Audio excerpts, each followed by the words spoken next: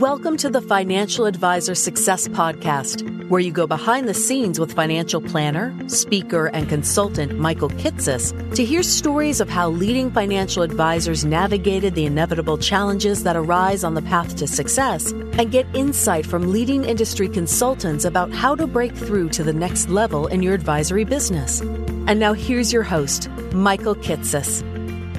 Welcome, everyone. Welcome to the 120th episode of the Financial Advisor Success Podcast. My guest on today's podcast is Manisha Thakor. Manisha is the founder of MoneyZen, a financial literacy and education platform focused on empowering women, and is also the VP of Financial Wellbeing at Brighton Jones, a $5 billion AUM independent RIA based in Seattle, Washington. What's unique about Manisha, though, is the way that she's been able to build her own personal brand platform around personal finance over the past 10 years after starting her career in institutional money management, and the ways that she's been able to turn her brand around personal finance education into a financially successful business. In this episode, we talk in depth about what it really takes to build a personal finance brand, why most financial advisors struggle to gain visibility with the media, and even when they do, still typically fail to get any new clients from it, the ways that a personal finance brand can be monetized, not only from getting clients directly, but also even becoming a corporate spokesperson or brand ambassador, and the way that Manisha has been able to successfully build a personal brand as a speaker and media personality, despite the fact that she's actually an introvert. We also talk about Manisha's fascinating personal career journey, from her early success being an intrapreneur, building out a new separately managed account line of business at an institutional money management firm that ultimately grew to nearly $6 billion under management, to a decision to relocate with her new husband that forced her to make a switch out of the firm and launch her personal finance brand instead. How marital troubles and a subsequent divorce eventually led Manisha back to working at a larger advisory firm to get better infrastructure support. And why ultimately Manisha decided to make one more switch to her current firm, Brighton Jones, to once again become an intrapreneur and help them transition their advisory firm from traditional wealth management to a focus on holistic financial well-being. And be certain to listen to the end, where Manisha shares how she managed the ups and downs of her advisory firm while going through a stressful divorce, her frank discussion about dealing with depression, anxiety, and now medicated bipolar disorder, and how through it all she's managed to stay successful by forming relationships and connections around her that she can rely upon, and by simply relying on the power of being yourself. Because as Manisha puts it, it's so much less exhausting to just be your authentic self than to try to be someone you're not anyways. And so with that introduction, I hope you enjoyed this episode of the Financial Advisor Success Podcast with Manisha Thakor. Welcome, Manisha Thakor, to the Financial Advisor Success Podcast. Michael, I feel like I'm on the RIA version of Oprah, so thank you for having me. The RIA version of Oprah. I like that. So welcome to the couch. Let's talk. I'm excited for the episode here because you have, I think, taken a path in the industry that very few have, where I don't know how else to put it. You carry this message that you want to get out to the world, and have just built your own platform to share your message around women's empowerment and financial education and literacy for women. And then to figure it out over the years, like, you've built a business around this. I know at one point you had an advisory firm around this. Now you're tied into an advisory firm after you switch from another advisory firm, and have what I think is a fascinating and very non-traditional, I guess, for both current role and career path in the industry. And so, I know for a lot of advisors, just their goal is, I want to serve clients well. I want to get a base of my own clients and do that and get paid well for the work that I do. And maybe someday I'll be a partner in the firm, and that's their vision, and more power to them.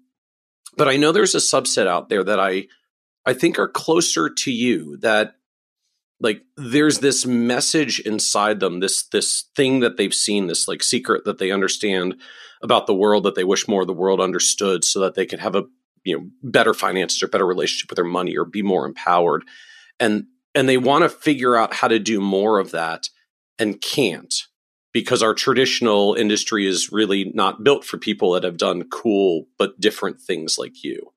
And so I'm looking forward to this discussion today of like, how do you craft these positions for yourself? How do you make these platforms for yourself and find a business and a role and a way to get paid to share your message with the world?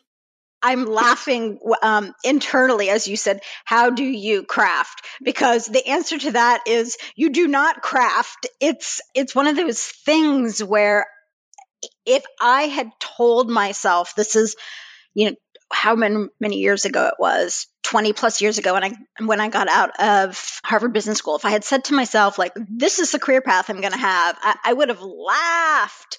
It was so different than what I had originally expected. And so much of it was serendipitous. So much of it was my face planting. And then the person who kindly offered me a hand up took me in a whole new direction. And I know it sounds cliched to say you make your own luck or there was a lot of luck involved, but I'm just going to say there was a lot of face planting involved. Excellent. And luckily a nearby hand to help you up after face planting. Many, many kind hands. And I have to say, if there's one big thing I would say that I have learned about creating something is you don't do anything alone. Nothing meaningful happens alone.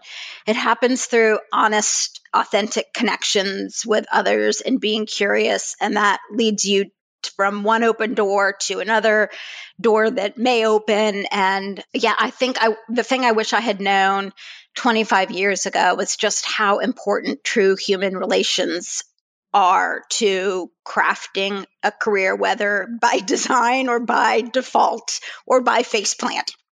I love that. I love that framing of just how important, as you put, like true human relations are. For me, I've felt a similar path forward. And obviously I have kind of a similar dynamic myself, having crafted this role over time where one foot is in an advisory firm and one foot is external. Mine is a little bit more industry facing these days. Yours is a little bit more consumer facing, but that same kind of split. And I've certainly had the same, phenomenon or realization looking back. Like if you had asked me even just 10 years ago, as I was taking one step out from being all in the advisory firm as I had been previously, like I never would have painted it to be what it turned out to be. Like I had to find that over time.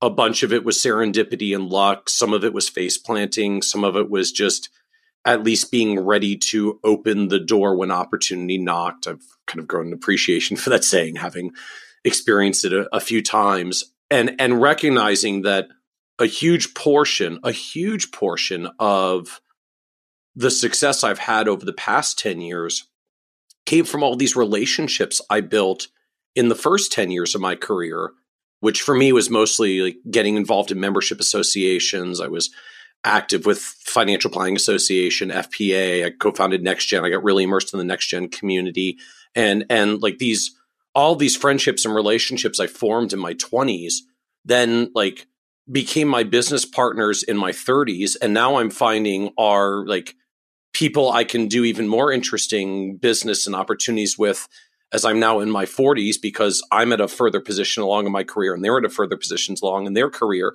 But we have all these relationships that go back 15 plus years because we just connected with other people in the industry. And like, lo and behold, that networking stuff, if that's what you want to call it, like sometimes it takes 10 or 15 years to matter, but boy, it really does end up mattering in the long run. And did somebody tell you that's what you needed to do? Or did you just organically develop those relationships? I'm always fascinated by people who have as deep a set of, I hate the word network because it sounds so manipulative, but you have a lot of people who have your back. So did you plan that? No, not at all. Like at least for me, I'm an introvert, and actually a pretty strong introvert. So like, not only am I really not a fan of thinking of it like literally as networking, but you say networking meeting and I'm immediately trying to figure out in my head what my appropriate excuse will be to get out of a networking meeting, because that sounds absolutely horrible to me. I would like much rather be in the corner, in the like quiet, dark corner, maybe talking to one person than circulating a networking meeting. For me at least, the only like what got it started was the senior partner at the firm where I was that said, we are a firm that supports the Financial Planning Association. That means our team supports the Financial Planning Association. So let me know which committee you're going to be joining next year. And like, that's just the way it was. Like, that was the culture of the firm was, and I don't think they even did it for networking purposes. I think for us, it was actually much more of just, this is a profession that's been good to our firm. So we are going to be good to the profession and give back. And we had a firm that just had been involved with local chapter leadership for, even at the time, 10 plus years. Now we've had someone on the local board, which is virtually every year for 30 years. And like, that was just the culture, and I was sucked into it because there was no other choice. So I found my own path, which was actually much more, volunteering on committees and getting involved in small groups because, giant networking chapter meetings were intimidating as an introvert. But that probably, in retrospect, ended up forming even more deep relationships because when you volunteer and get engaged, you really spend more time with people. And, you just do that repeated over time. And it turns out you get to know a whole lot of people. I asked you that because we sat next to each other at, oh gosh, I think it's like 5 years ago now, at a dinner. And I think I was still a BAM. I can't remember if I had moved over. It was a dinner at Buckingham. It was, I think, one of their conferences. And I remember like we were at a table. Dan Solon was at the table with us. Yes. And just talking about the industry and meeting people we never met before. Well, and I remember you and I both mentioning to each other that we were introverts. And I think a lot of people would find that surprising because neither of us had problems getting on in a stage and talking to people or doing things like we're doing now. It was funny to me, like we were the quiet person's table because like Dan is also a very openly self-professed introvert that does not like these networking meetings as well. Like I sat down next to him and the conversation for the first 5 minutes was all these jokes back and forth of the ideas that we had been tossing around about how we were going to try to bow out of the dinner because none of us wanted to go to the dinner meeting and have to network. But we decided like, he was there because he was involved with Buckingham and BAM at the time, as I know you were. I was there as a speaker. So like we all decided propriety meant we should probably show up at the dinner, but like we all sat at the introverts quiet kids table. I don't think we meant to, but we managed to find each other. It was probably the table furthest from the loud music. Actually, it was. It was a corner table. And Dan and I laugh. We always find ourselves in a corner table. I bring it up because a lot of people think in order to have a successful career, you need to be an extrovert. And if people haven't read Susan Cain's book, Quiet, it's so powerful. I had always thought being an introvert was a weakness, especially on the institutional, the first 15 years of my career when I was on the institutional side. I've got lots of stories about how I struggled with introversion and while I was trying to build out a $6 billion business for my employer. But I have come to find that it actually is almost a plus in that you connect with people more deeply one-on-one because the big group thing, just being at that superficial layer, like I can't make small talk. Like I just go right to the heart of it. And so it's, I feel like both personality types can succeed. And for the first 15 years, I thought that I was going to have to carry the ball and chain of introversion with me. And now I see it as a plus. So was there a particular thing for you that like pushed you into this direction? Like, oh geez, I guess I have to go to some meetings and form relationships with other people. Like, was there something that nudged you over the line or some realization, right? Because otherwise, as introverts, I think we'll just default to avoiding those forever as much as we can. Yeah. So when I got out of business school, I started off in the world of institutional money management, where we managed money for corporations, endowments, foundations, and our clients were CFOs or investment committees. And I started off deliberately as an equity research analyst. I had a really strong bent towards a Warren Buffett style of investing. And Warren wasn't hiring, but there's a very under the radar, but exceptionally successful self-made billionaire who also went to HBS, and his name is Fayez Sarofim, and the firm recruits at HBS and University of Texas. He's based in Houston, and who knows, he's probably worth 3-4+ billion, more, even more at this point. But he invests using the same strategy as a very similar high quality, low turnover growth strategy. And so I went to work for him. And my goal was to be an analyst forever, because I could then build models and stay in my 401, my 10Ks and my 10Qs and your safe four walls. Yes, exactly. And in the early days, I used to always have my door shut, and I'd be in there, and then I'd come out with my, stock recommendation. And one thing led to another, and I was following one of the different industries. I followed retailers, and then I also followed asset managers and security brokers. And I noticed at the time there was this thing called separately managed accounts, and that we only were managing money for large institutions. And I felt so strongly in the quality of the way we were investing. We were on the active side, but like just over, I would put it like 1 inch further than DFA, not indexing, but not right. DFA. It's like Warren Buffett active, not day trader active. Exactly. And I just felt so strongly that individual people should have access to this as well. And this is before I had no idea what suitability was or fiduciary was. I knew nothing about that.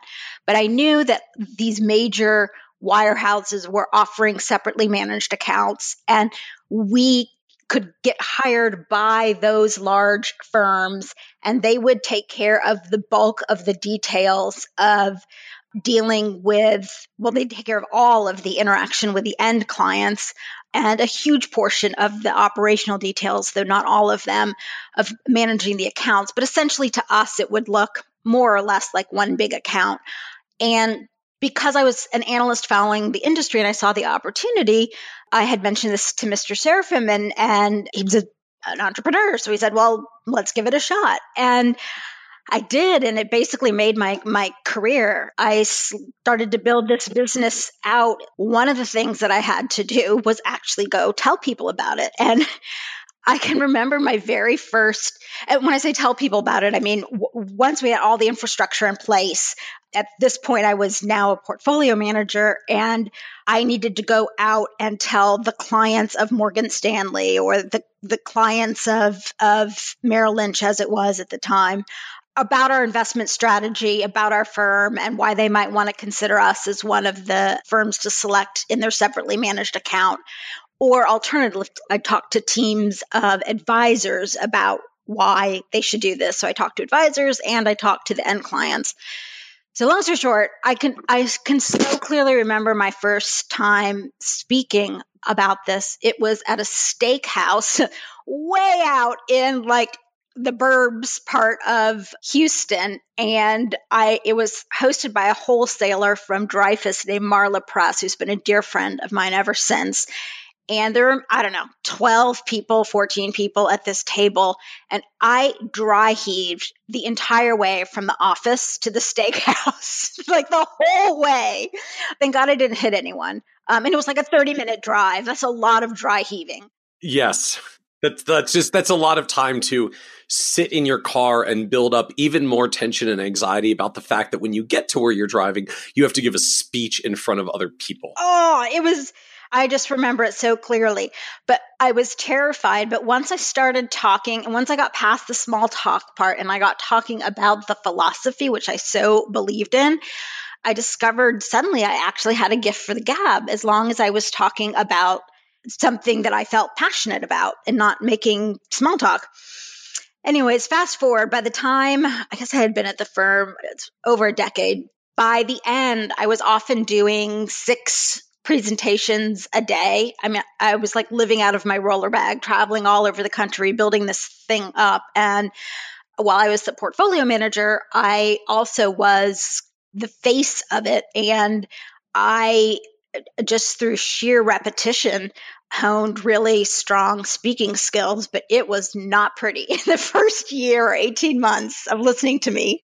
So two things that come to mind just hearing this. The first is this point that you make that, the small talk is terrifying, at least for most of us as introverts, but then get me on a topic that I'm knowledgeable about and passionate about, and all of a sudden a lot of these challenges and fears melt away. I mean, it's certainly been the same experience for me, right? Like, how do I end up in a world where a big portion of my business is public speaking in front of giant audiences as an introvert, where I'm normally terrified to be out in front of giant offices or even a room full of networking colleagues. Once you get some topic that you're passionate about and confident about, it's kind of fascinating how some of that fear starts to melt away. And I was struck, you mentioned earlier Susan Cain's book on introverts, and truly for anyone out there who's listening who either is an introvert or frankly just would like to better understand the introverts in your life, a friend, a colleague, an employee, a spouse, whoever it is, it's a fantastic and very well researched book. And one of the points that Susan Cain actually makes in the book is that this is a well-documented phenomenon, that there's at least a subset of introverts that turn out to be remarkably active public speakers, because as long as they can get into a topic that they're passionate and knowledgeable about, suddenly most of this fear disappears. I won't say it all disappears, because at least for me, there's still like that moment right before you're about to go on stage going like, oh my God, I hope I don't screw this up. And like the slides don't break and there's not a heckler in the audience, like all these things that you still have as a fear every time you're about to go up on stage. But then you get 3 minutes in and nothing is blown up. And it's like, okay, I'm going to find my groove now. And then it's fine. But this idea that there actually is this strange comfort zone for introverts in public speaking, as long as you get something that you're passionate and confident in knowing in the first place. And then suddenly it like works out amazingly, oddly well. Yeah. And not to belabor the point, but in the decade that I was building out this separately managed account business, in order to do this as an institutional asset management firm, typically institutional asset management firms have equity analysts, portfolio managers, and client relation executives. And the roles are sort of blended together. And oftentimes by the time you rise up, you're doing a bit of all three. And what I found, and as a result, most of these firms tend not to have a sales force. So we had teamed up with the Dreyfus Corporation. They have a whole bunch of mutual funds that they offer on their own. And then they also sub-advised for firms that were trying to do what we were trying to do with the separately managed accounts. So they had a team of 50 wholesalers. And so I would travel to all of these 50 different, I traveled to all the states with the wholesalers, and they all knew, like, if there was an evening event, like Manisha stays in the corner and is not to be talked to during the cocktail intro section. And the minute the dinner is over, she is in the car and gone. And it was like legendary. Like, people would laugh at my, complete inability to handle anything other than the meat of the conversation. And the reason I just go over and over this is I feel like, especially in the financial services industry and on the RIA side, where there's so many natural extroverts, that I want to give introverts who might be listening just this knowledge that they're not alone. The other thing I want to ask about is you sort of glossed over lightly this, like, I was a junior analyst and I went to a billionaire and said, hey, can I make this business line? And he said, sure, go for it. How exactly does that happen? First of all, I was terrified to go talk to him. And I've now come to call him Papa. He's the kindest, most brilliant, amazing person. But he's a man of very few words. And back in the day, he's in his 80s now, but back in the day, when he was like one of the powerhouse investment figures in the state of Texas, Barron's called him the Sphinx, because he originally was from Egypt, and also because he just was so what's the right word that I want to use?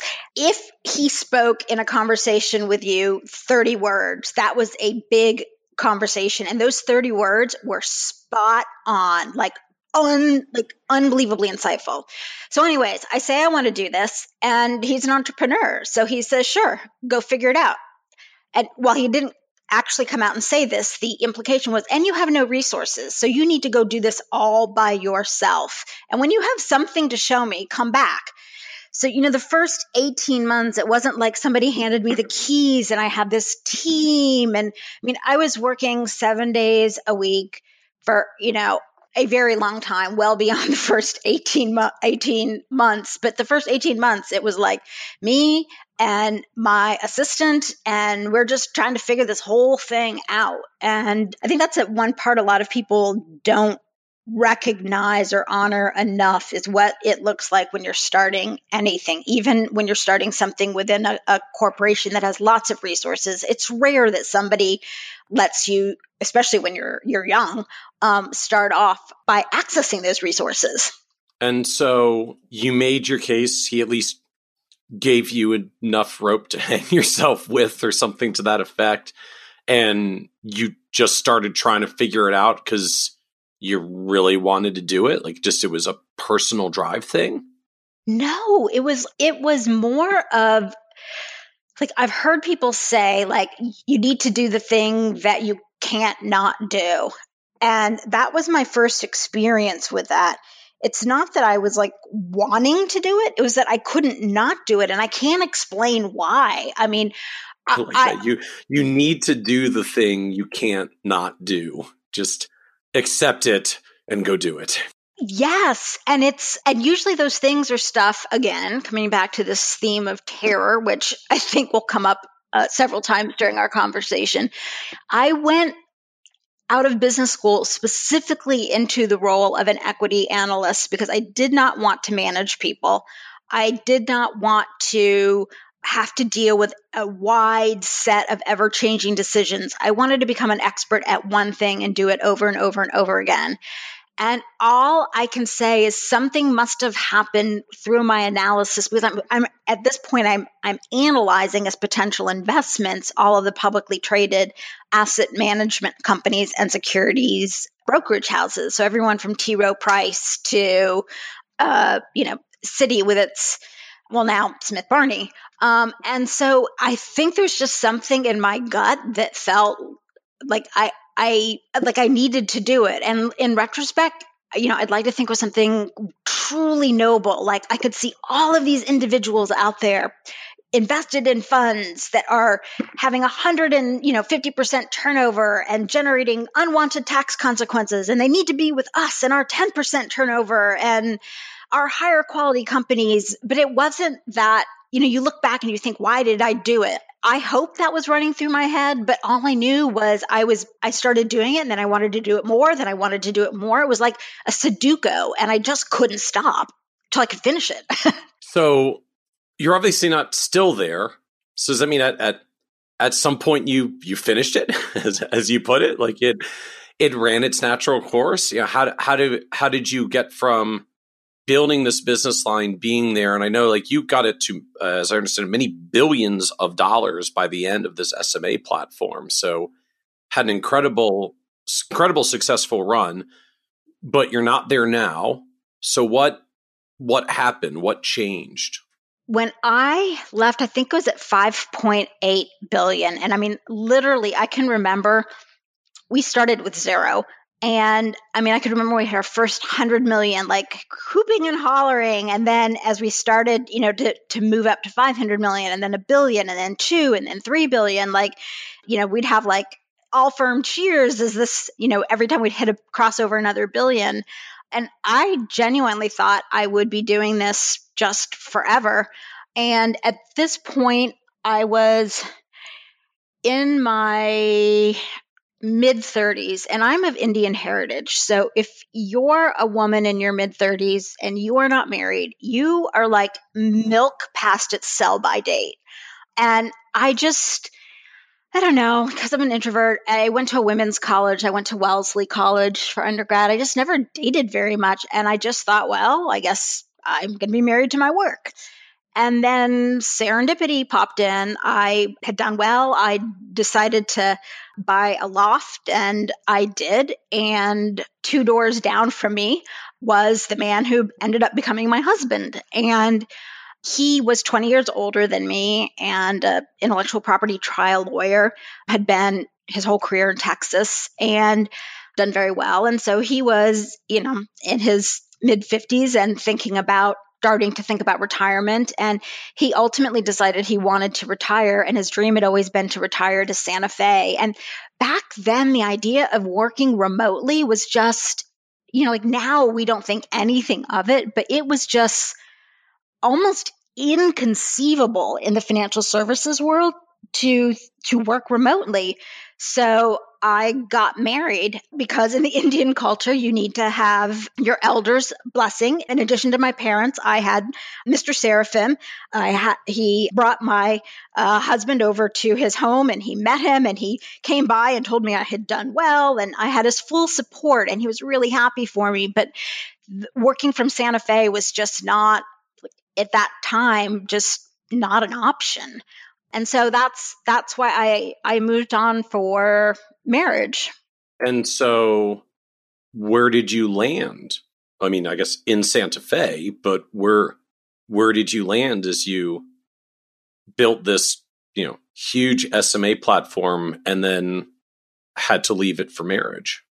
Or I guess not had to, like chose to leave it for marriage. So thus begins my very weird trajectory through the retail world. So at that point, I had been working for 15 years on the institutional side. And towards the end, one of my dear friends from business school, Sharon Kadar, and I had noticed Sharon has an identical twin sister who went to Harvard Medical School. So how happy are her parents, right? And so one went to Harvard Business and one went to Harvard Medical. Yeah, fantastic. Just a little brain power in that family. The twins are doing well. Good.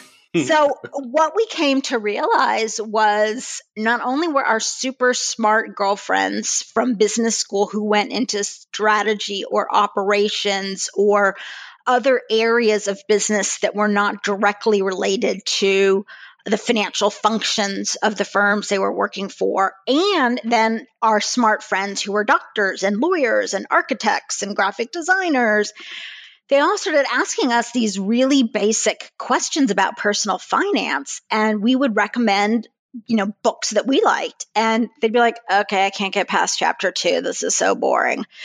So we thought, well, what the heck? Let's write like the summer chick lit beach read version of the basics that a woman should know in her 20s and her early 30s, because we knew if we can get you in your 20s and early 30s, we can change your life. Certainly we can help you later, but it's way easier if we can get you started right out of the gate. And so we wrote this basic primer for women in their 20s and 30s called On My Own 2 Feet, A Modern Girl's Guide to Personal Finance. And it still exists. We did a second edition in 2013. I think we need to update it again, probably do a third edition. And it sold over 40 or 50,000 copies over that time period slowly. I mean, this is like, this was never a bestseller. It was like a creeper.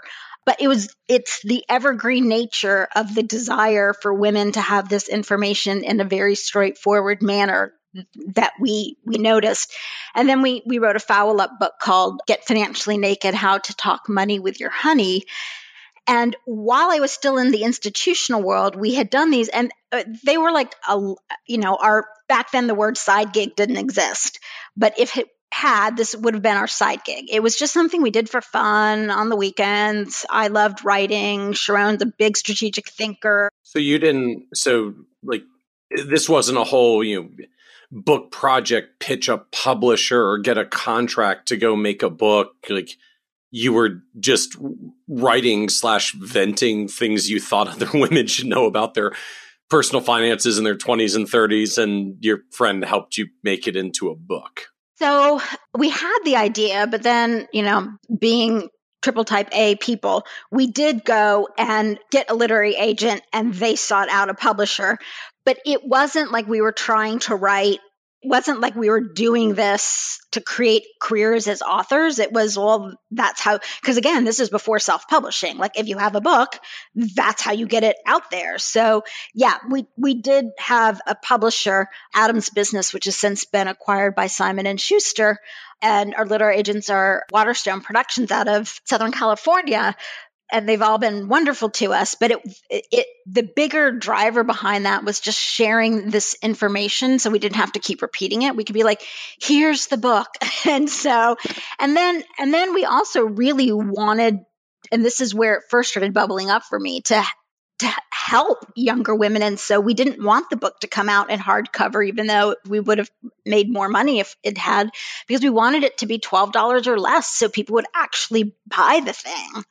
And so, long story short, those books happened while I was still on the institutional side, but it was a true labor of love, and some people cook and some people, knit, and we wrote books on personal finance, and so, but the thing was, we both were in a position because of the nature of our work. We both worked for institutional asset management firms and the pay structure in that world is dramatically different than on the retail side. And so it was like nothing for us to hire a top publicist to get the word out.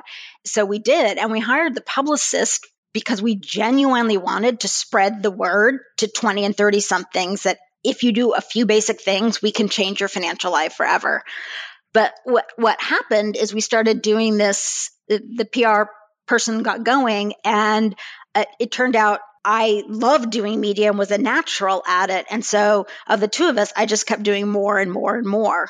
And so by the time I left and we had built our home in Santa Fe, and I tried retiring for about 4 months, and that was an abysmal disaster.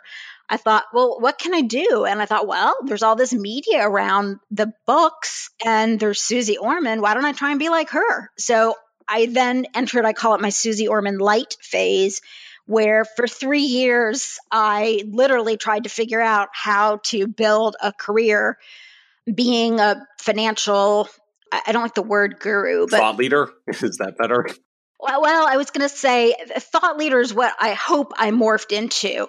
In the media world, I wanted to have a financial media presence in a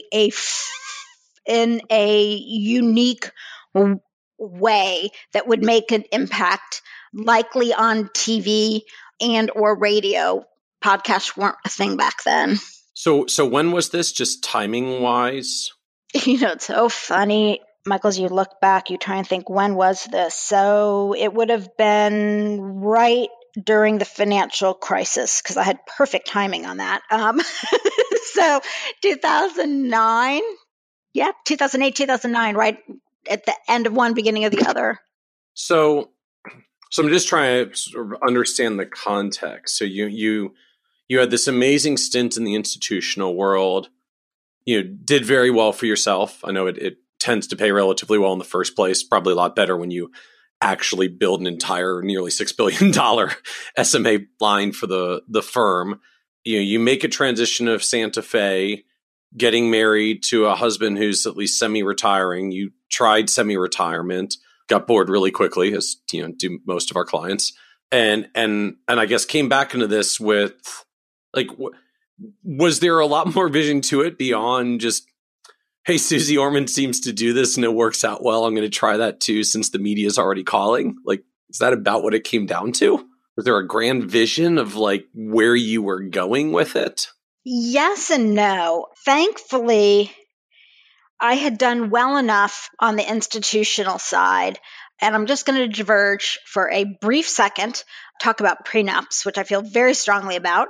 And only 3% of prenups, the last data I saw, are initiated by women. When I married my husband, I was his second wife, and he had 2 adult children, and I'd done very well. So I didn't want them, and he'd done very well, but I didn't want them to think I was a gold digger. And so I asked that we have a prenup that he could show the kids, like that we have only one joint asset, and it's a house we built in Santa Fe. Other than that, each of us have our own set of assets. There's nothing I'm going to be taking away from his family. And I was really glad that we did that for a variety of different reasons. But as a result, like, I'm sitting there and I'm looking at the funds that I have, and I realize I can literally do anything that I want. And not because it's like a super huge number, but I'm a super frugal person. So the number worked with my frugality. There's a certain style that a lot of people are attracted to with Suze Orman. And I realized that there are a number of people that are not attracted by that style. And so I wanted to bring to the media world another kind of option and personality for learning about that. I will say that my passion for helping women become economically empowered it's been a long running theme throughout my life. And I owe my mom and my dad are the ones that instilled that in me at a very young age. So that was the altruistic part. But then there's the ego part. And when you first start doing media, there's like this head rush. And when I first started doing it, it was back in the day when everybody watched CNBC. And so I'd go on CNBC and literally because back then we all used BlackBerries, my BlackBerry would blow up and people would be like all over the country, people that I had met as I'm, visiting all of these different offices in the 50 states while I'm building this business. I'd get emails like, "Oh my God, I just saw you. And I'd like to say when I was doing that it was all about sharing the information. But when you're on TV for 3 minutes, you're not sharing information. When you're a woman, you are actually in the hair and makeup chair, typically 10 times as long as you are actually on air. And I'm not joking. It's like for every 3-minute spot is 30 minutes of hair and makeup. Yes. It's crazy. And but it was an ego rush. And when I look back at that period now, I'm very clear that I was driven 20% by altruism and 80% by just sheer ego. Because in the institutional world, and especially at Faya Seraphim where I worked, we were very much taught to stay beneath the radar and be quiet and let the work speak for itself. It's a very genteel sort of world where self-branding like that just doesn't fly.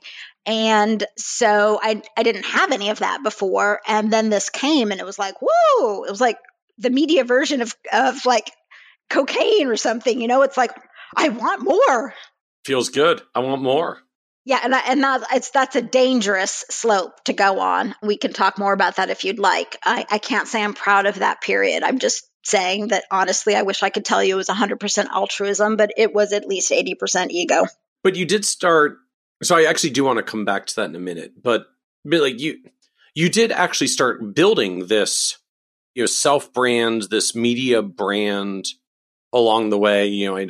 Now the platform's called Money's End. I don't know if you were calling it that out of the gate. Like, can you talk to us a little bit more of how Money's End came out? Like, I guess filling anything else, how you turned an ego rush into an actual brand, because that's still a really cool evolution to be able to get it there. We know or can think over the years of a zillion different people who get into the media, have their proverbial 15 seconds of fame and then vanish. But you have sustained this into much more of a platform and a business. So how did that come about, or how did you figure that out? What was the evolution from, hey, this media stuff is just fun because it feels really good and what an ego rush, to building a business? So I think it was two things. First, I have a gift for making complex things simple, mostly because I need them to be simple to understand them myself. And so what I found happening was that the media just kept reaching out and then kept referring me to other people because I was such a different voice. And, I'm 48 now, and by the grace of God, when I was younger, I always looked, through the bulk of my institutional career, I looked like I was 12, and I hated that.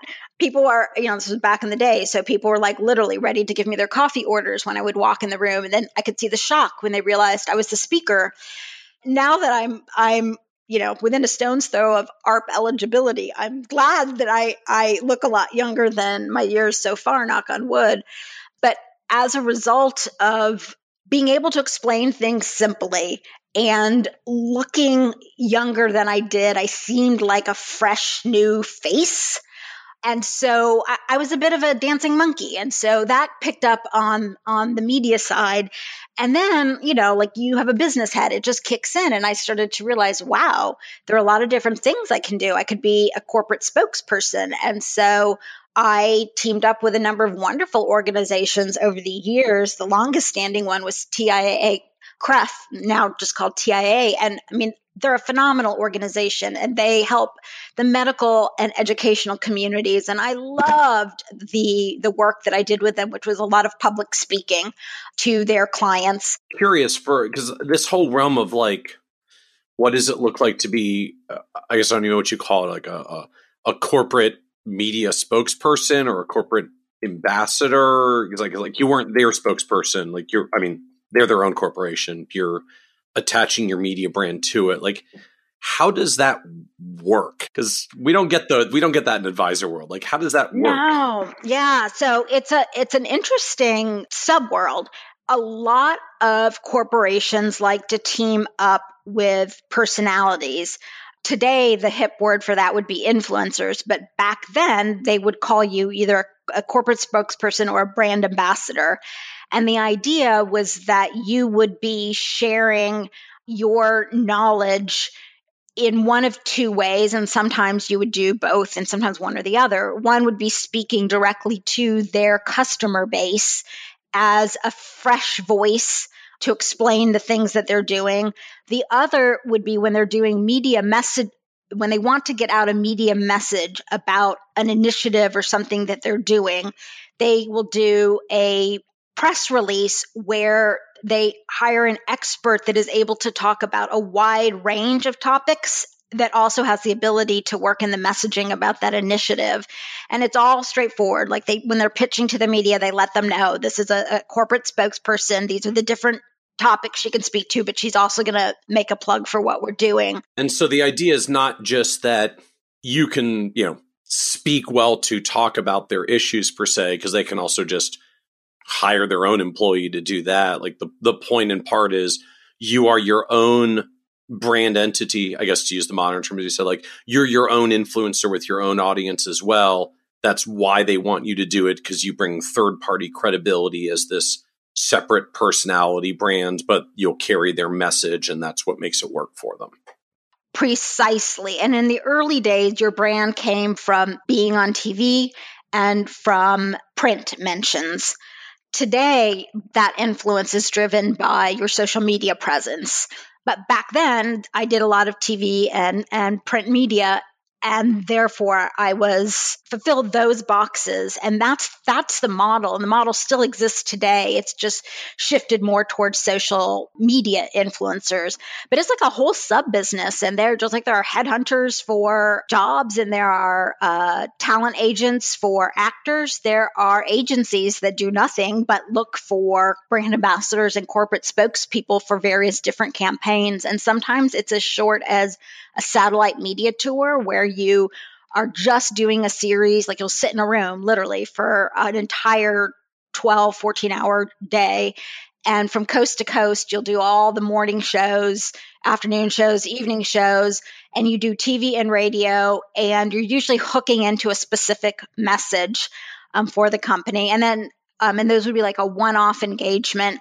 And then sometimes you'll work with a company for 4, 6, 12 months or, multiple years doing this work. And so that's the first way I monetized what I was doing. And, not that you have to give like exact details of particular companies, but can you just give us some context? Like, how do you get paid, or what is this pay? Like, is this, you get $1,000 for the day just to do all these media appearances in a marathon? Or is this like, we'll give you, your brand is fantastic, we'll give you $50,000 just to do all of these media brand interviews for the day and talk about our big announcements, and you only have to do a couple a year to make your dollars. Like, how does this work financially? So, like everything, it's negotiable, and it depends on how big a name you are. I can't see Michelle Obama being a corporate spokesperson, but if she were, like, there would be like many more zeros after what she was paid than right. Like, just sheer brand visibility still as a driver here. I understand. Right. So I was certainly not at the Olympian level of doing this kind of work, but it actually is quite lucrative if you are skilled at bringing in the company's messaging in an authentic way so it doesn't seem slimy. It seems straightforward, and that's a rare gift. So they pay well for it. And so I would say a fairly common way to price is either a day rate or a project fee. And the project fee essentially backs into how many days of work are you going to have to do for this. And most people start off with a day rate of $5,000. And I peaked at 12,000, and I would say 15,000 is sort of the upper end if you're not like super huge. If you're super huge, like, whoa, the sky's the limit. But it's a fairly darn lucrative. Interesting. So that's actually like, it's not dissimilar to the speaking world as well, where lots of people in like National Speakers Association hit the speaking circuit, and for a day of their expertise, it's 5,000, 10,000, 15,000. Most people tend to top out there, unless you're, again, like one of these uber media stars, uber popular folks. And then, the sky's the limit in speaking, as I guess it is in spokesperson, brand ambassador roles. But that's interesting how paralleling that actually is. I never really thought of like the National Speakers Association and brand ambassadors in like similar business models, but I guess it really is. Well, and then serendipitously, I met a woman who's now has been a dear friend, but she was very active in NSA. So I hadn't thought about keynote speaking, but she was like, you totally should be doing that. So then the next part of my business model was I joined NSA and I started doing keynote speaking. And so, then you get in with some bureaus and one thing happens to another. So my monetization model in my Susie Orman Light period was corporate spokesperson revenues and keynote speaking predominantly.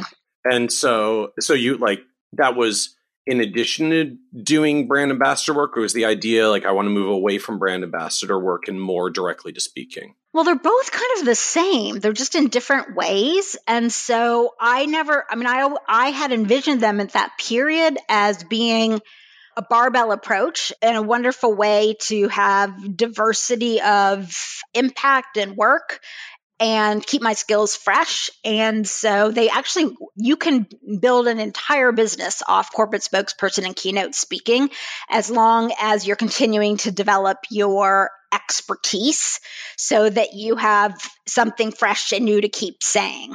So when did this formalize into this MoneyZen platform that I know you have now? Like, was that there from the start? You began this launch MoneyZen, then started doing brand ambassador or spokeswoman work, and then started the speaking world, or did it come later? So I can't remember the exact year, but I first started off just calling myself very creatively Manisha Thakur Enterprises. And then, 18 months, 2 years into it, sitting out on our portal, staring at the gorgeous Santa Fe blue sun, and the water fountain is going, and our little, pebble rocks are around it, and I'm feeling really zen, and the phrase MoneyZen comes into my head. And so I'm like, I think that's what I should call this. At the time, I wasn't really thinking of it as a business. I was thinking of it as I'm too young to let my brain rot. And Santa Fe is a magical, magical, magical place, but the neighborhood we lived in was predominantly made up of retirees. And so I was by wide margin one of the youngest people floating around. And I just felt this urge to stay engaged. So at the time, I wasn't thinking MoneyZen was a business so much as it was for me to have a growth vehicle and make an impact. And so I think about my time in sort of chunks. So the beginning chunk was Susie Orman-Light, corporate spokesperson, keynote speaker. And then what started happening is people started asking me if I would manage their money. And I'm like, oh, I don't do that. And, after about like the 14th time of saying, no, I don't do that, I thought, why don't I do that? And so that's when I decided well, let me try this RIA thing. And I knew nothing about this world. And so I researched it for like a year because I had been so living in the suitability world predominantly, because when I was researching, although Fiserv and Company is a fiduciary, most of the investments that I had been looking at in terms of stocks to recommend, and then also when we were doing the SMA business, unbeknownst to me at the time and not understood by me at the time, was that those were being distributed primarily, if not entirely, by advisors operating under the suitability standard. So, it took me a whole year of research to kind of dive in and figure out what it would take to try and start my own practice, having never, ever been a financial advisor. So, and it's kind of an interesting effect that I'm just envisioning this early on, you're writing books for predominantly young women in their 20s and 30s around financial literacy. And then lo and behold, a few people who have a lot of money are actually asking you to manage theirs. I would imagine that's sort of a strange, wasn't really writing this book for you, but gee, I'm flattered. Thank you. Is that a strange transition that this was not what you were looking for, but it's part of what showed up? It's outgrowth of who my girlfriends were and the stage of life they were at. While I was doing the financial literacy work for younger women, my just natural friend tribe were my, classmates from undergrad and business school who are now, hitting stages in their careers where they're making, well into the 6, if not in the 7 figures. And so it was just a life stage that my girlfriends were at, and they trusted me, and I loved talking about this stuff. And, if you're not in our, if you are a management consultant at Bain or McKinsey, you are flipping smart, but you're generally not immersed enough in personal finance to understand the difference between asking somebody who's spent their career on the institutional side and done a lot of financial literacy work versus somebody who has been a CFP for 15 years and is deeply knowledgeable about all aspects of financial planning. You don't know the difference between those two. So ironically, you're saying you were like, why are you asking me? You should be calling a CFP. I feel like that's what you just said. At the time, I didn't even know that. I thought well, of course you're asking me. I have spent my whole career in business. Of course I would know. All I've done is manage billions of dollars. Sure, I can manage yours. And that's the key thing that I want to emphasize is that this shift from managing money in a corporate setting versus personal finance, they're totally different worlds. Yet naively, when I first got started, because I had been so immersed in the financial literacy component, it seemed must not be much of a stretch to have all that, to have built out nearly a $6 billion business, to have built this media presence around financial literacy. A logical next step seems, why don't I start my own RIA? And it was one of those cases of you don't know what you don't know. So I had my CFA, and so I studied for the CFP, and I got it and took all the other 65 and everything else, and thought let me give this a go. And so I just didn't know how much I didn't know. Thankfully, the people that were coming to me for advice and guidance were at a stage in life where what help they needed me to provide was matching the limits of my knowledge. As they got wealthier, and it's not like I did this for a long time. I think I had it for 2.5 or 3 years. But, eventually it became clear to me that either I needed to get deeper in my knowledge and interest in the intricacies of managing money holistically for high net worth individuals, or blend into somebody who had that capability.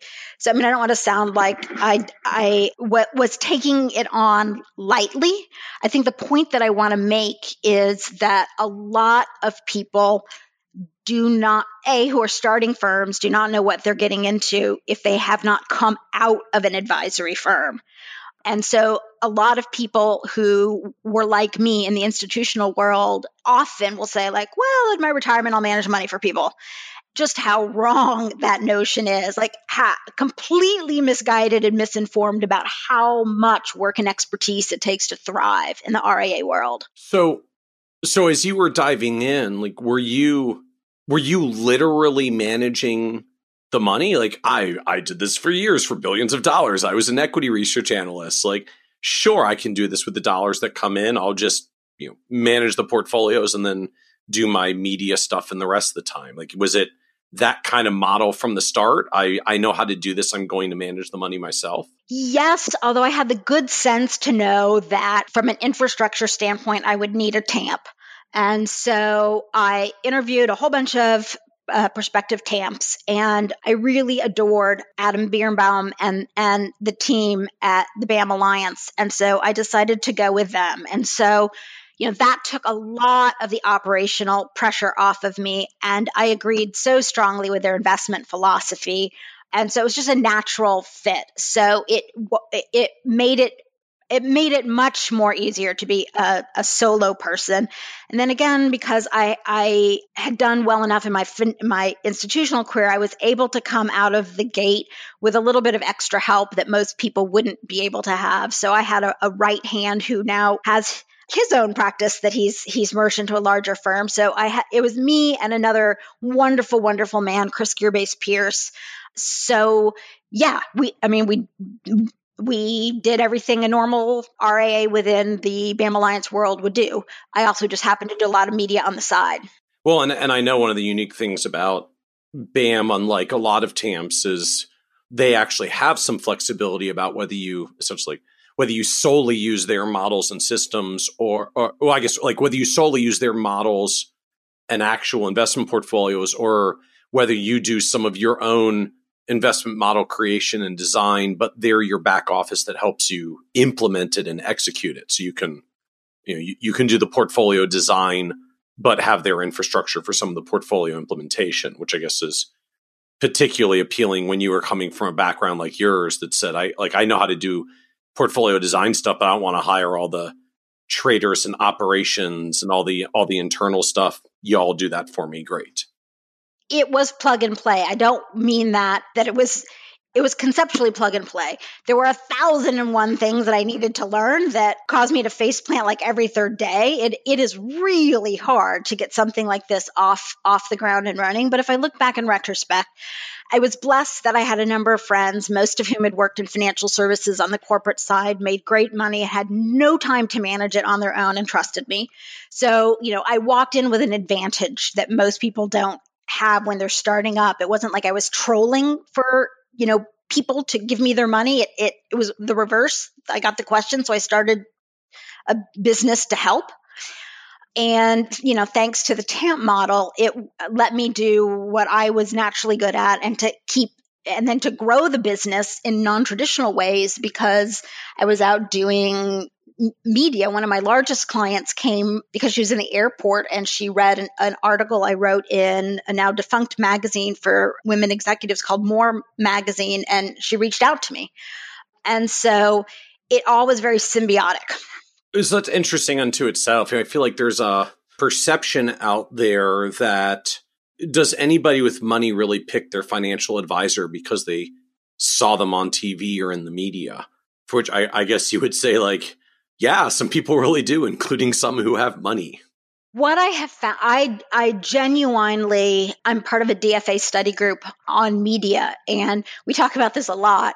And I will say that it is the very, very rare person who can generate client leads from media in an organic way. So either you're doing like a Fisher model and you are just out there with a complete media strategy, or you're more of a unicorn. And I was in that unicorn camp. Like there's just something about the way that I write and I talk.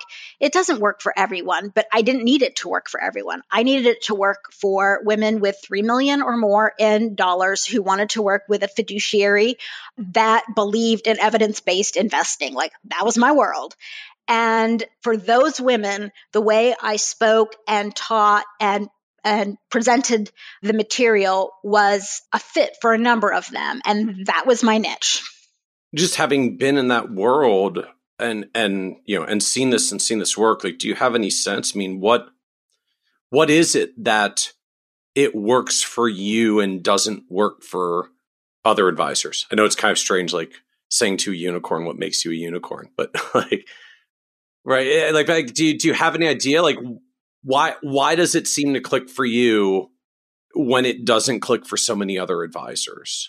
Michael, I have absolutely no idea. I mean, I think about that sometimes because I feel like I've just made like 1,001 mistakes, as everybody who has achieved any amount of success has. And so anyone who has kept going oftentimes is a very tough critic on themselves and constantly like looking back and analyzing what could I have done better or differently. And I'm very much like that. And I look and I don't know. I mean, all I can tell you, it's like, why do some people like butter pecan over strawberry ice cream? I just seem to have a strong fouling amongst butter pecan lovers. And I can't tell you why, but we just fit. And I don't fit for everyone, but for a specific niche, I just have worked really, really well. And the one thing that I do wonder as I look back is whether the key word in all of that was niche. And the other key might have been a word I didn't use in there, but authentic's overused right now. But it was just like, I was just raw and uncensored and myself. And I think that being that way with my tribe worked really well. I didn't try to be that with everyone because I just knew there were groups I wasn't going to resonate with. I think it's figuring out the groups of people in front of whom you can truly be yourself. Because we all know the stickiest client relationships are the ones where they feel a deeply personal connection to not just your skills, but you. And so that's what I think in retrospect happened. But it's only in retrospect that I can even begin to see that. So it's an interesting point there to me that just, you kind of framed it around niche and authenticity, which I get. To me, at a high level, it's just sort of this recognition that, particularly when you're involved in the media, the reach is so wide. I mean, if you get to some large platforms, like it reaches a whole lot of people. You really get to a world where, look, if you're just your authentic self to a particular group of people that you connect with, if 1 in 100 thinks what you're doing is interesting and you're on national television, 1 in 100 is a lot of prospects. 1 in 1,000 is a lot of prospects that potentially show up. And I feel like most of us spend our time just trying to make sure we don't offend the majority of people or even a small minority of people, right? And like must always look professional and credible and never say anything that's edgy and awkward. And I think particularly in advisor world, because we have this like pressure, must maintain professional credibility to be an expert that people pay.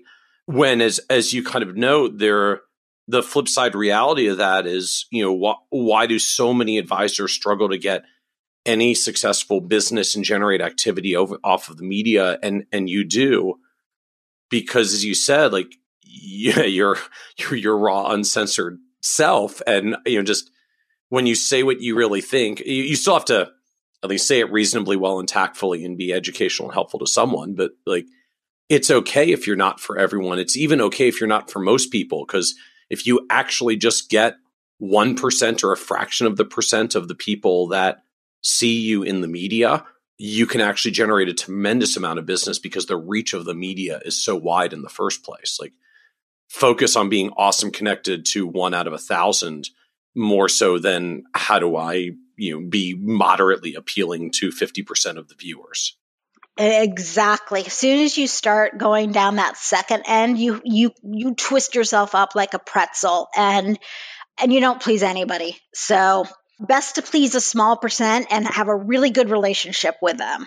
That would be my takeaway from that period in my life. So what surprised you the most of just the dynamics of dealing with individual clients versus where you'd come from in the institutional world?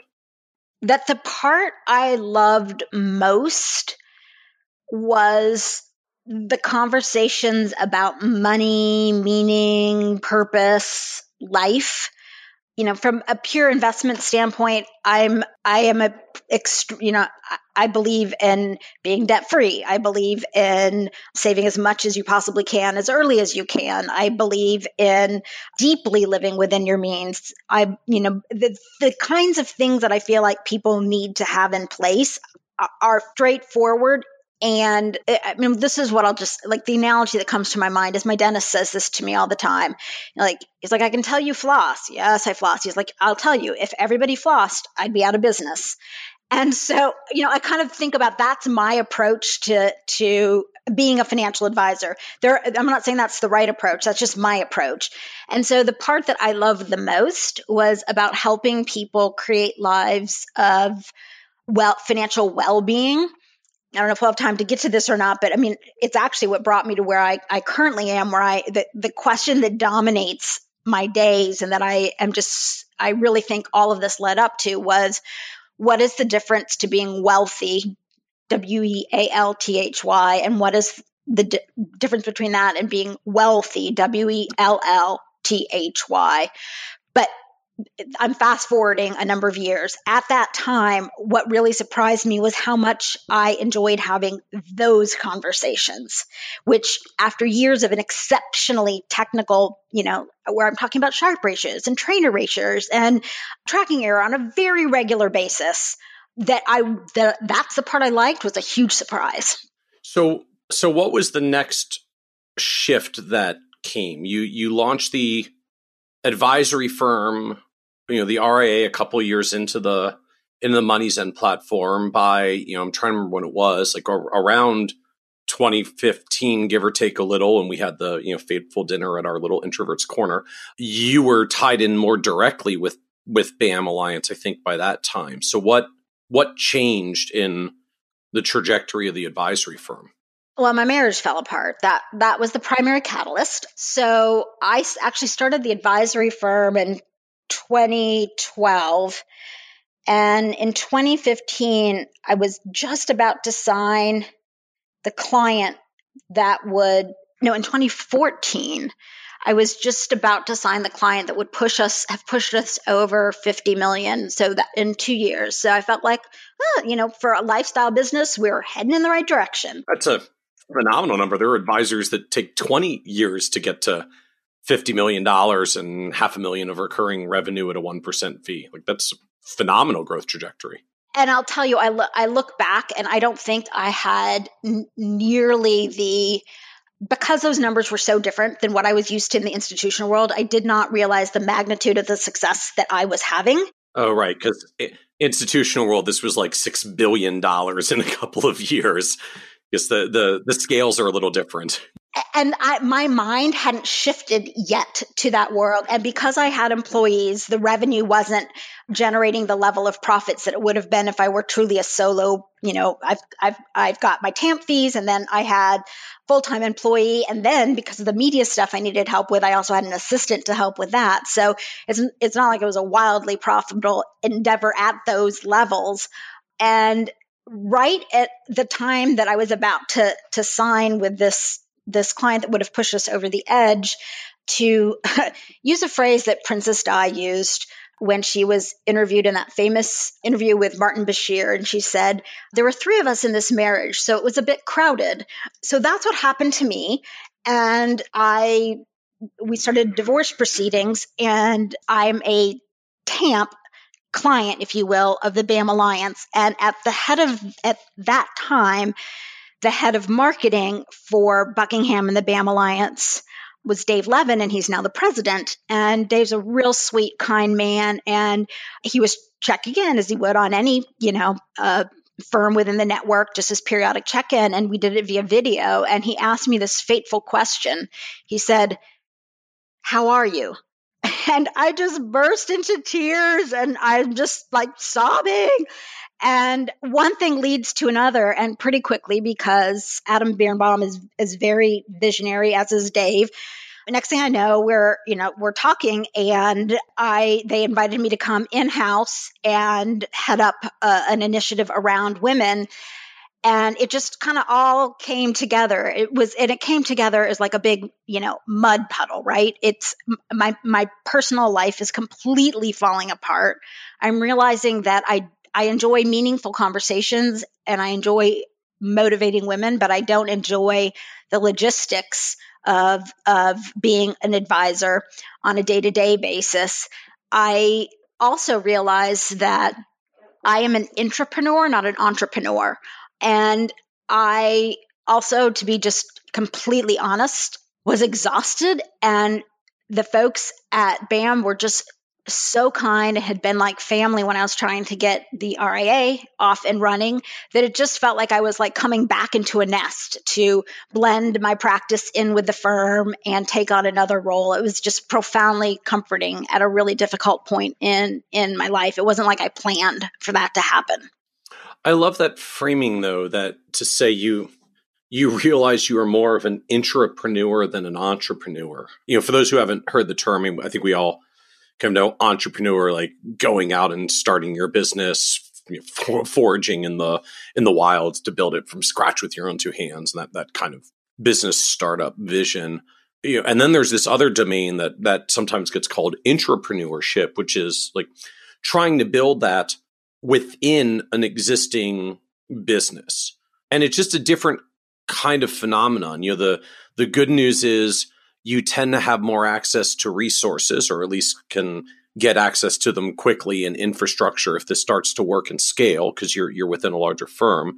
The challenge is, there's a whole bunch of existing culture and business lines and dividing lines and corporate politics that may come up if your new thing you're making is doing better than someone else's. Like you have to navigate some internal corporate business dynamics, but you also sometimes get to leverage some internal corporate infrastructure. And it's just a different style of building and creating something. And I had just not realized how starkly different the two are until I fast forwarded into my current role at Brighton Jones, and I'm back to being an intrapreneur, and I'm like, whoa, this is who I am.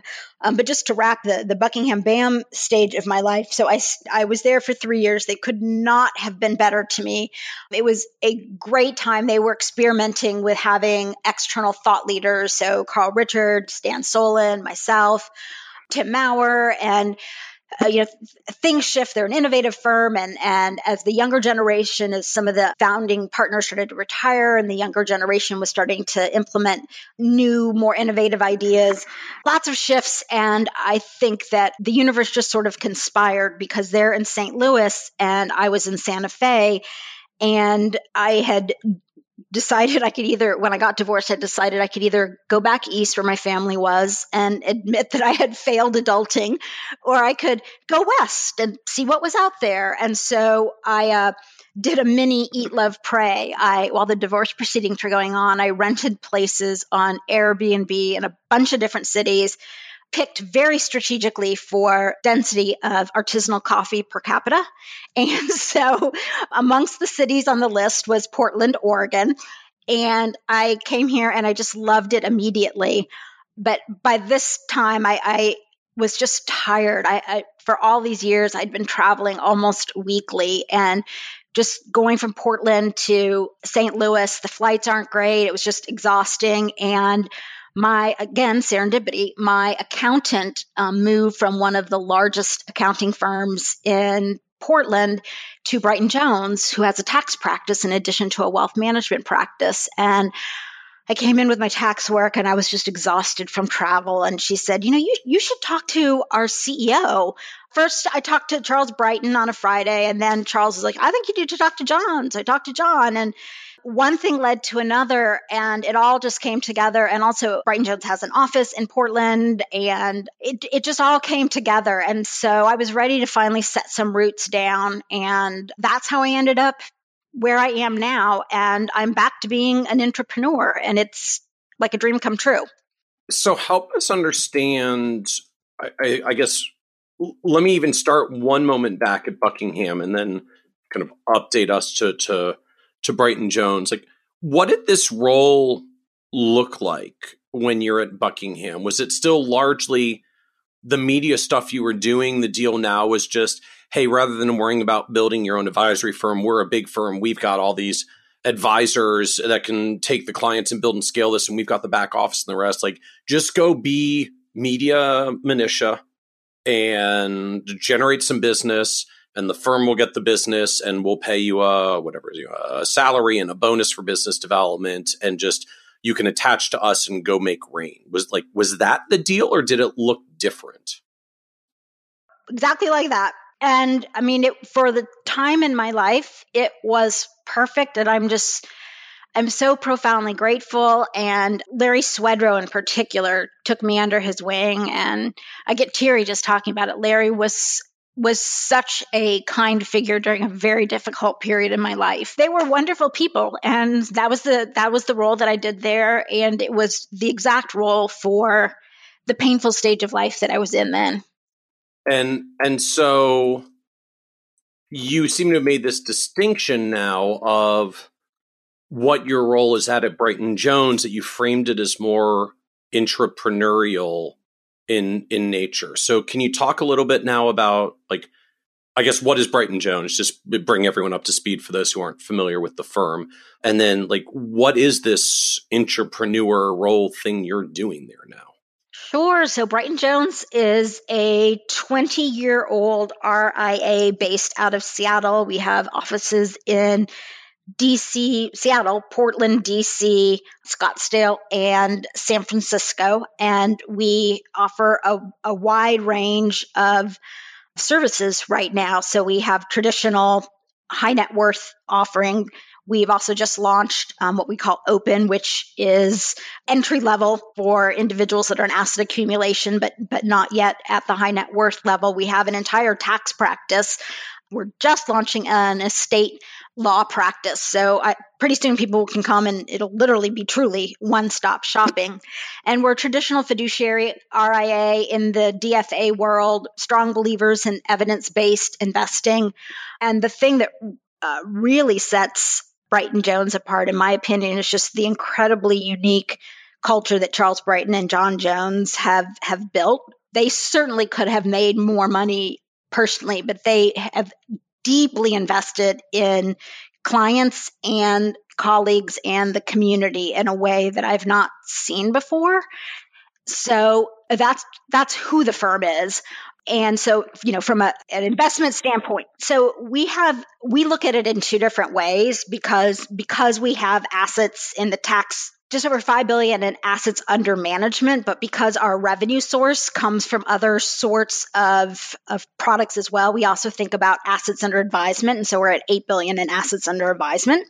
It's a natural fit. I'm still in the DFA world, still in the evidence-based world.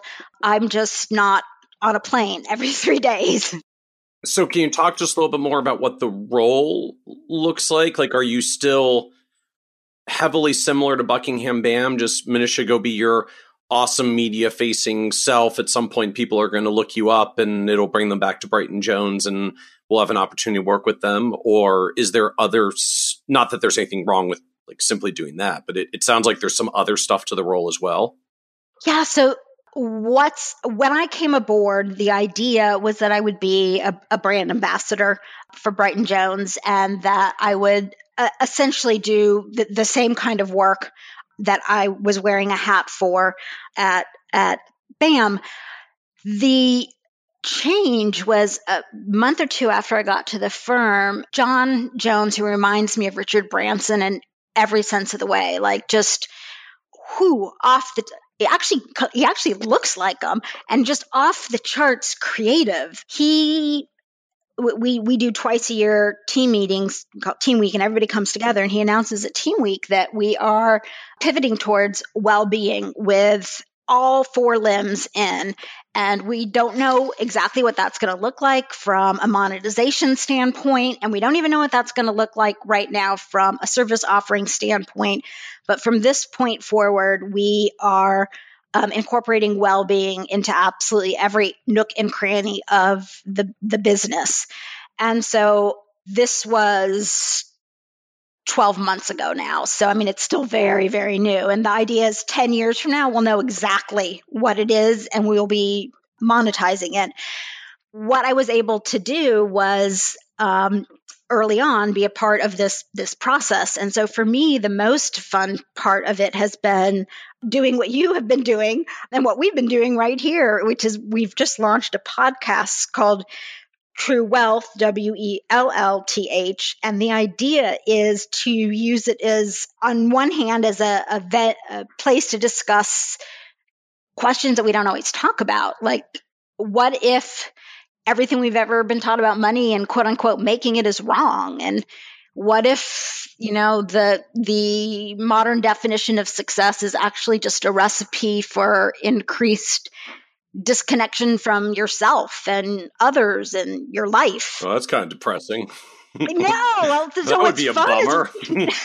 Jeez. So we explore these big questions that hit people who've achieved levels of wealth and are like, holy crud, I made it to the top of the summit. And this is not how I expected to feel.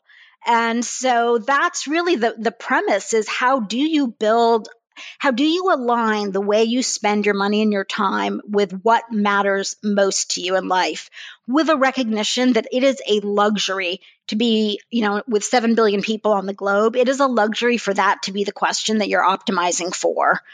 But that's what gets me so excited, is that because going back, as I said, the part that surprised me the most about during my period of having my own practice, what surprised me most was how much I love those big picture conversations.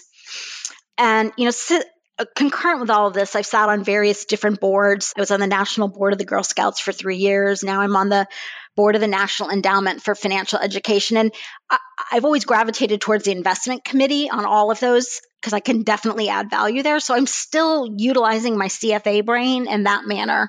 And I utilize my CFP brain in the sense that a lot of the content that I put out, the podcast is what I'm most excited about right now, but I will continue to do stuff across all the other lines: blogging, writing books. We're going to start doing more with video, events. And that's where I really use my CFP brain, by talking to our advisors, understanding what clients are currently talking about, and putting together content that addresses and answers those questions. The thing that I'm most excited about is that we're doing all of this in the context of money, meaning, and purpose, and helping people doing all the same services that we normally do, but under this broader umbrella.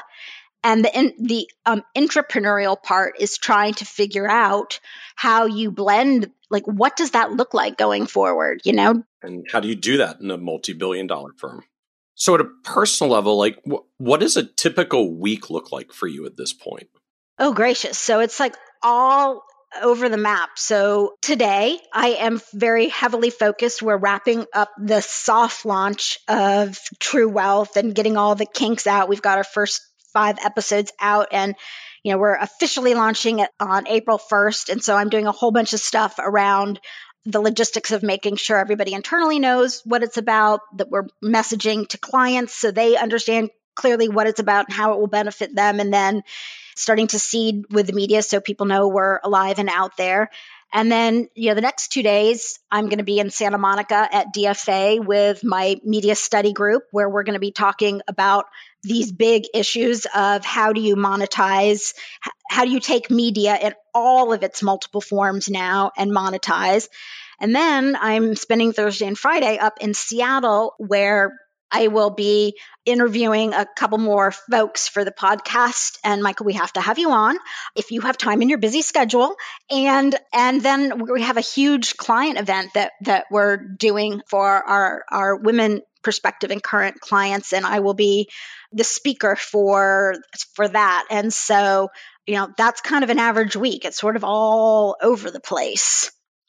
And some weeks, people will, especially in our Portland office, if they're people I meet, I will help them get through the process and teamed up with an advisory team. And so I'll sit in and listen in on discovery and planning where it's appropriate. And I love doing that because it gives me more ideas to write and talk about. And the people coming in love it because it's not a cold baton pass off. And so that's probably the other component that comes into my weeks.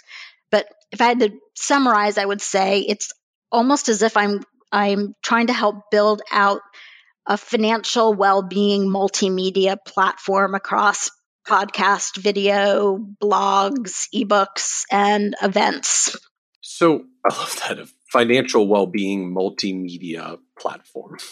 As we approach the end here, I'm curious just for a few more of your thoughts, or looking back over this arc, over this evolution of your career, and I guess particularly back to the early days. It's so hard to me in the industry now where people still start out young. And I mean, we always started out young. The industry's always recruited out of college. But it was one thing when people got recruited in their 20s. It was like, here's a phone book and the product of the day, go cold call. Like, it sucked, but at least, everyone sold this through the phone. It was a smile and dial numbers kind of game. It was what it was. You tried to be slick enough on the phone to get a sale. As we've evolved into this more advisor oriented business, including one that's more in person, I find like it gets harder as an advisor when you're young and starting out, like just trying to establish your credibility. Like, yes, I look like a teenager, but I really can manage your money and give you responsible financial advice. As you said earlier, like, you're at an event to be the speaker and they think you're there to take the coffee order. Like, how do you, I guess something like, how do you build the confidence to speak, to establish your credibility? I think, frankly, in a male-dominated industry as we are, I can only imagine it's even harder as a woman. It's hard enough as a man. How did you get over that hump of building your own confidence, trying to get credibility as a person who was young and looked young and had to establish themselves with clients? My path is just so different because my first 15 years where I was being asked for the coffee were all on the institutional side. And so by the time I left that, I had such confidence. I had built out this business. I had done exceptionally well for myself financially. I had established a level of professional confidence and a degree of financial independence that I could truly afford to just be myself and try anything and see what happened.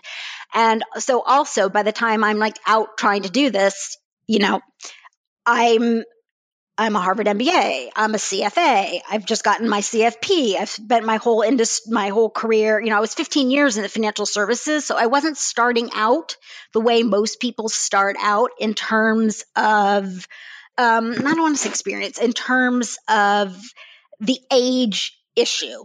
I had enough data points along the way that people felt like, well, okay, she's not a moron. What I didn't have and what people won't have when they're starting out was 10 years of experience managing individual people's money and dealing with complex personal finance planning issues on an individual level. And knowing what I know now, I would have to say, I think the best thing you can do is align yourself with an entity or a larger organization that provides you with resources, education, and street cred, if you will, in order, because if you're just truly on your own, and this goes back to my very opening comment, like no one creates anything by themselves.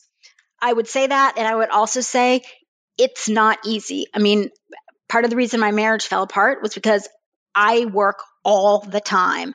And as I approach 50, I'm finally, and part of the reason this podcast means so much to me is that I am one of those people who the first part, but not the second part of wealthy, and I guess I just want to say is if it feels hard, it's because it's hard, There's nobody who makes it through without feeling it's hard.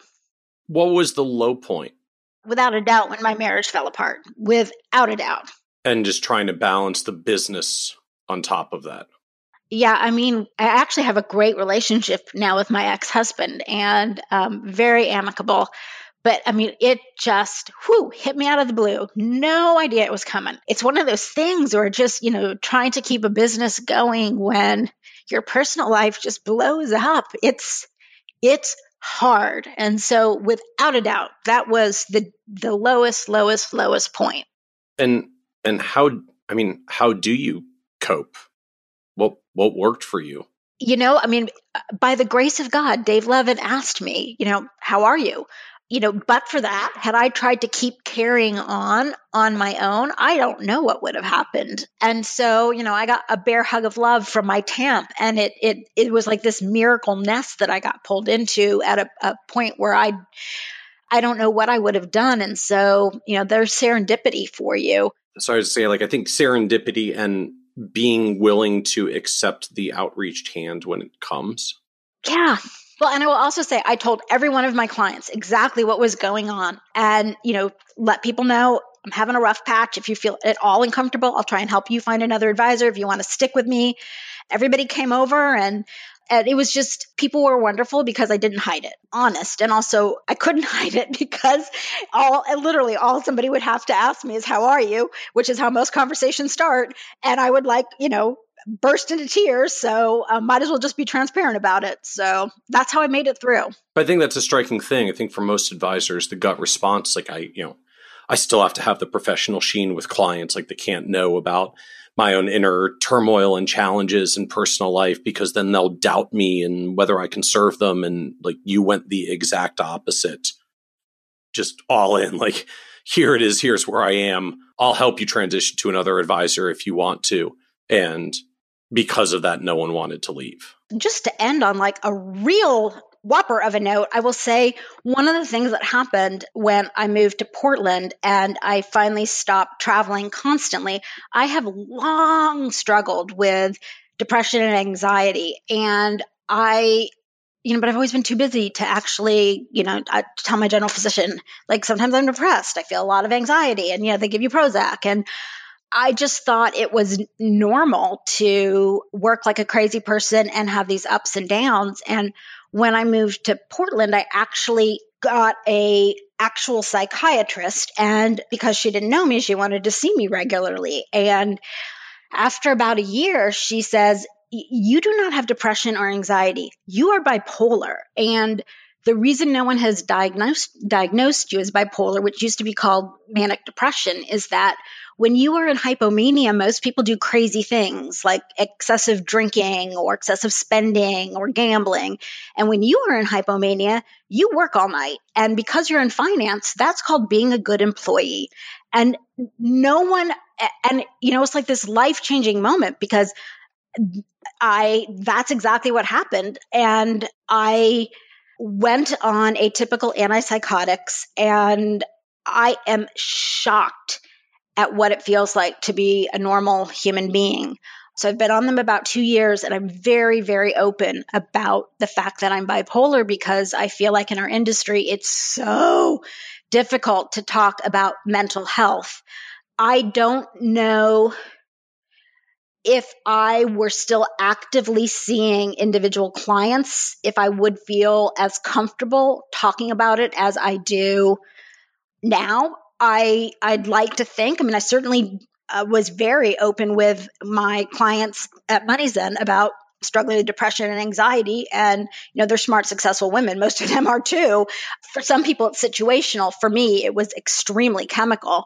So I don't know if I would have said that. But, Winston Churchill was bipolar, and Teddy Roosevelt was, and Ted Turner is, and Mariah Carey is, and a shocking number of people struggle with a true mental illness. And society, after money, I think that's the next big taboo to break. So when you bring, and I bring this up just to say that knowing that will now make some people say, like, that woman, I thought she was crazy and now I know she's crazy. Or other people may say, like, wow, like, she's real. I like that. And so, to kind of come full circle, if there's any lesson that I feel I could share that would be worthwhile, I think it would boil down to nobody does anything alone.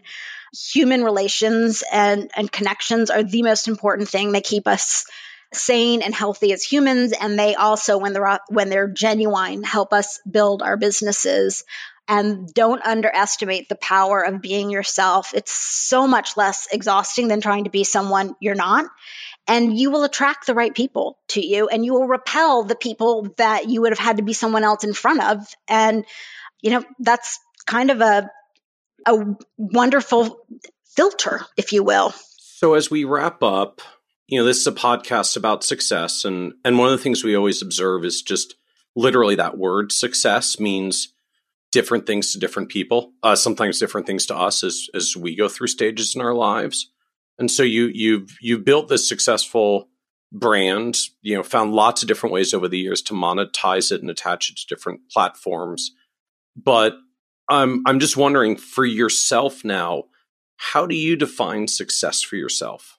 So I'm not there yet, and in terms of having achieved what I would call success. But when I feel like I am living a life of true well-being, defined as John Jones would, as having integrated social, emotional, physical, and financial well-being, then I will consider myself successful. I have focused almost exclusively on the financial component of success or well-being, and I've missed social, emotional, and physical. And to me, I will be successful when my days are not, I don't want to say happy because I feel like that's another overutilized word, but full of peace and contentment, because I actually have a truly balanced life, and I'm enjoying things for myself, but I'm also making contributions to things that are much bigger than myself.